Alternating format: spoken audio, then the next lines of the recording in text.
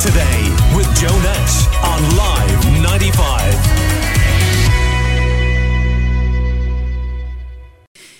Now, last week, over the past week, a climate camp took place on farmland close to the site of the controversial fracked gas import terminal in Tarbert. Much of the camp's focus was to create direct action targeting the proposed Shannon LNG project, with the organising team determined to send out a loud and clear message that if the government allows this project to go ahead, it will meet with resistance.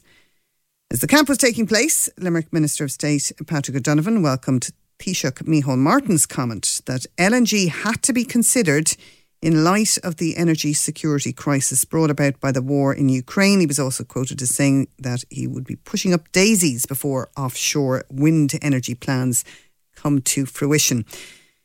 We're going to talk a little bit about this on the programme this morning, but we're going to start first with Seamus Diskin, who was part of the climate camp last week. Good morning, Seamus. Good morning, Julian. Thank you for having me on your show. We also have Minister of State Patrick O'Donovan with us as well. Good morning, Patrick. Morning, Julian. Morning to all the listeners as well. So, good morning, Patrick. Seamus, just explain what the climate camp did last week. So I'm just back from the climate camp in Tarbert. It was a great success. We had hundreds of people very peacefully gathered in gorgeous landscape down by Saline Pier there, overlooked by the Abbey. And we'd like to thank the communities of Ballylongford and Kilcolgan and Tarbert for having us, And it was a protest. It was a show of resistance to the LNG. And it's about so much more than that, because it's about the climate crisis and all the crises as well, and stopping this dirty fossil fuel plant. It's just that they're being called, to do this for our future, for our grandchildren and the ones that come after them, so that Ireland can be a place that people can live in. Like His Holiness the Pope, the head of the United Nations, Antonio Guterres, the Dalai Lama, David Attenborough, they're just like four people off the top of my head who have called for people to act immediately on this. And the people in Finn Fáil, Fine Gael and Patrick included, they want to push ahead with building new fossil infrastructure. And they say that it's because of we need the energy. And why do we need the energy? If you look at the reports are saying that data centres are springing up all over the country. We've got 5 times more data centres than any other European country, and still the size of it. And even yesterday, they just went and announced a new permission for a data centre on the Tubber Road in Ennis. And that data centre on the Tubber Road, it'll be as big an energy consumer as Limerick City, 200 megawatts. And this is creating artificial demand for energy that we can't afford to be burning on fossil, while we are getting our wind energy ready. And our wind energy, Patrick is a great man for, saying that he's disrespectful of wind energy, I think. He was saying that he looks out his window and he sees the windmills not turning. Of course, there is days when the wind doesn't blow, but at the same time, in this month of July, the latest report is that wind provided 21% of Ireland's electricity. And that's all of it is onshore, so when we go offshore, we'll have a lot more of our own electricity. And we won't be dependent on fossil fuel from Russia. OK, well, you've made a number of points there, Seamus. Let's allow the Minister of State, Patrick O'Donovan, to respond to those.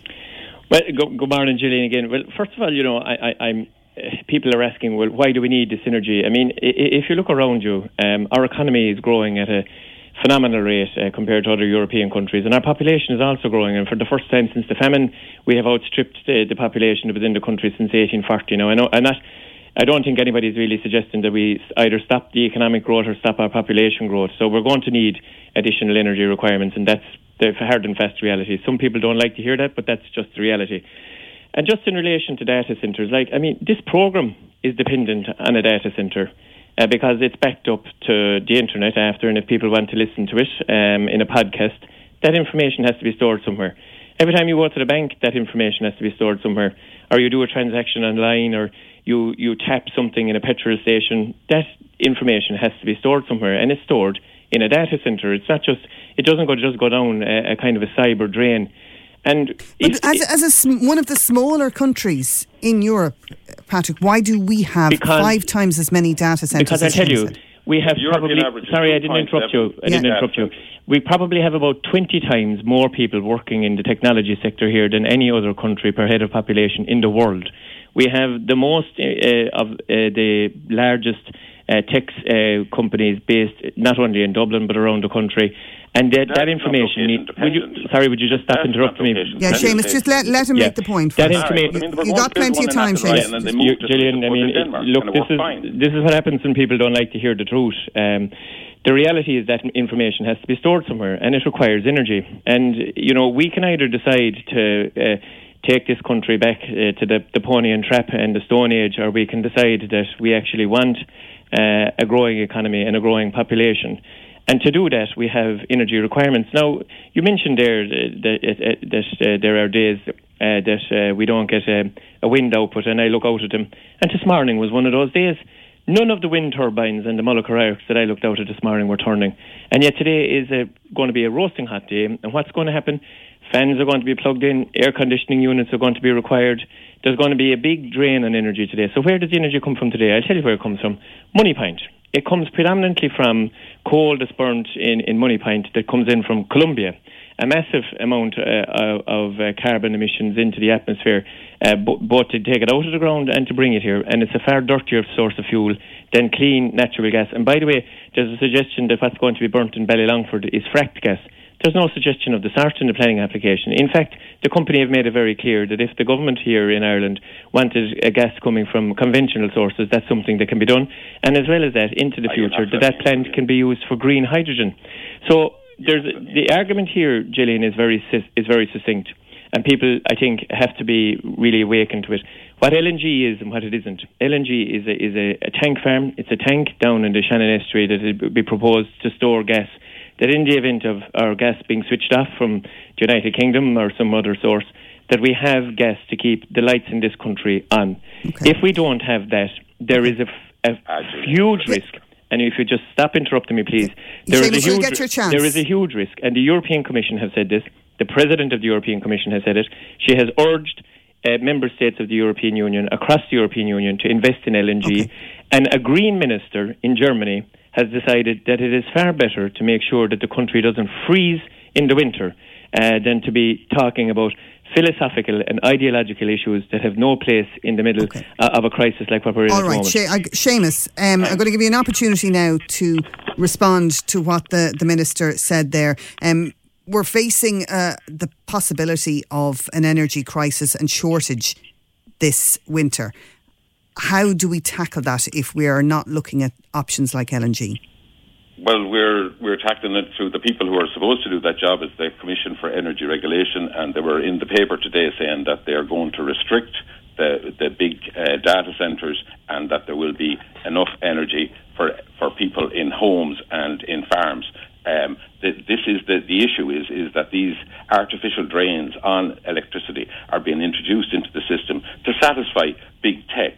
And that is the problem with that. That is like fair enough that people use data, but the amount of data that's been stored in Ireland is billions compared to the population. Like we have so many data centres in this country that we could probably have enough data for the whole European Union. That's not fair. Like, why should we carry it all? And it's only because the companies like the big tech companies, Microsoft, Facebook, and Google, and all them ones, are cozied up to the Fianna Fáil, Fine Gael parties, and Patrick and his colleagues, like they know this. Like, and I mean, they're fair enough about economic development, but like the thing about it is that the people of Ireland have to come first. And the paper today is reporting that the IDA are lining up to fight against the Commission for Energy Regulation on this issue.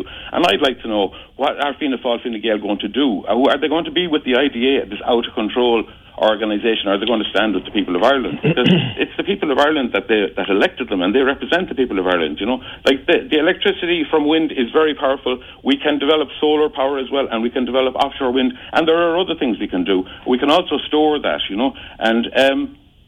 Like the thing about it is that Ireland has almost the worst emissions per capita for our population in Europe, and I'm saying to Patrick, like, well, are you going to do something about that, or are we going to be always the dirty man of Europe in this regard? Because this is a crisis Like, it's not just a crisis of this year or this decade or this century. It's a crisis of a generation. It's a crisis of a millennium. It's really, really big. That's why those world leaders I was talking about are calling for people.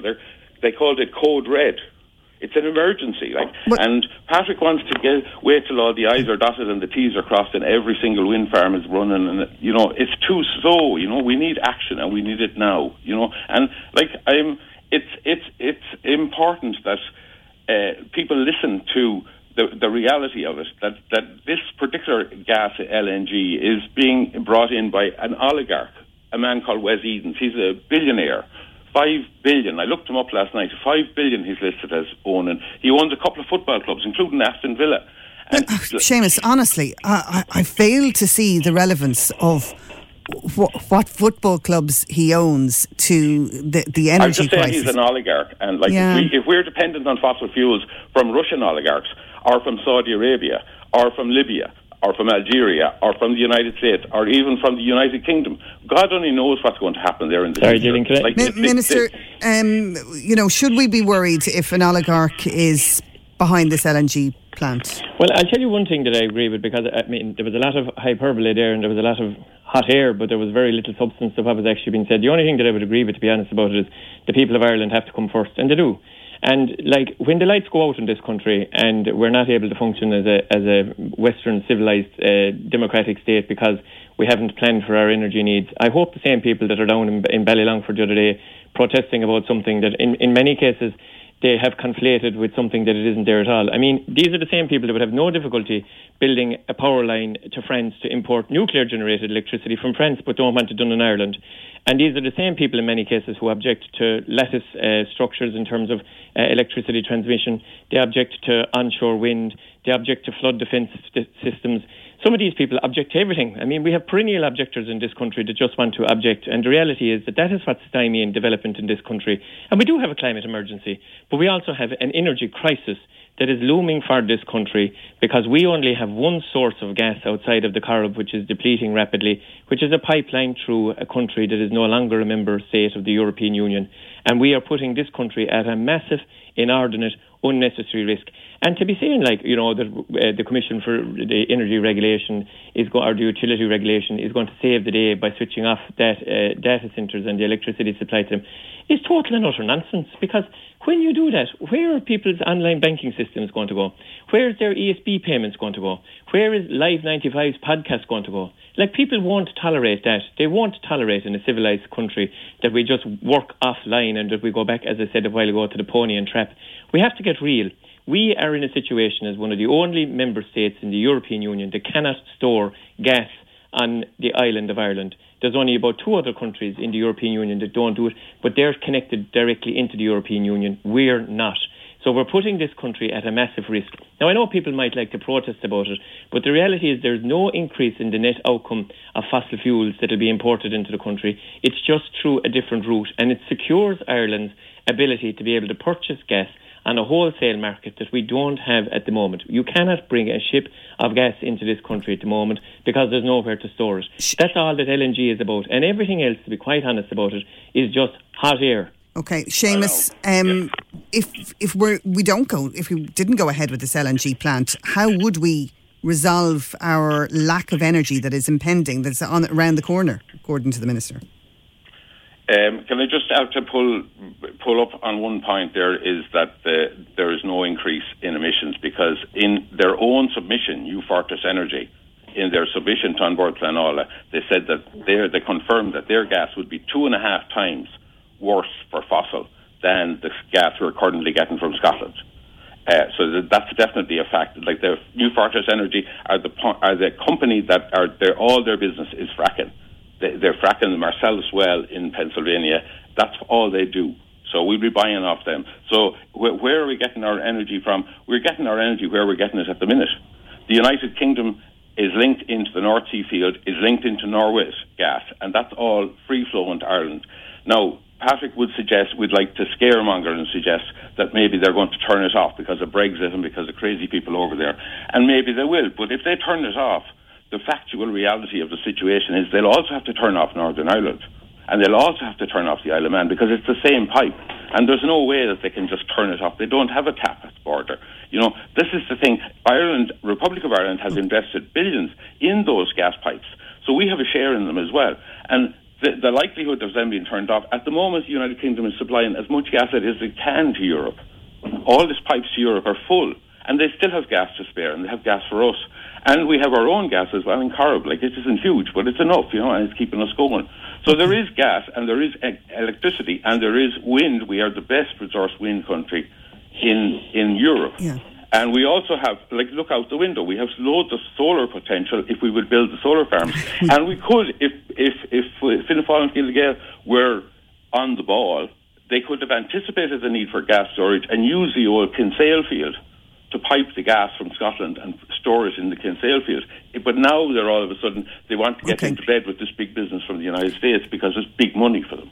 Minister O'Donovan, we're kind of winding up now, but I do want to ask you, this is an issue that your government colleague Brian Ledden would not be on the same page as you. Would I be right in saying that? Well, look, I mean, what page are people going to be on when the lights go off? Okay, but I suppose the question I'm asking you is this the kind of issue that could cause a split in the government? No, but does it threaten it in any way? Look, I don't get into the theatrics of worrying about who's going to fall in or out. I just worry about the here and now and the future for this country, which is in a precarious position because of our lack of a very simple element of storage of gas. That's the reality. And by the way, we already use LNG in Ireland. We use it through the United Kingdom, and that gas comes from places like Bahrain and Qatar. Now, I don't think your previous contributor had any difficulty with that.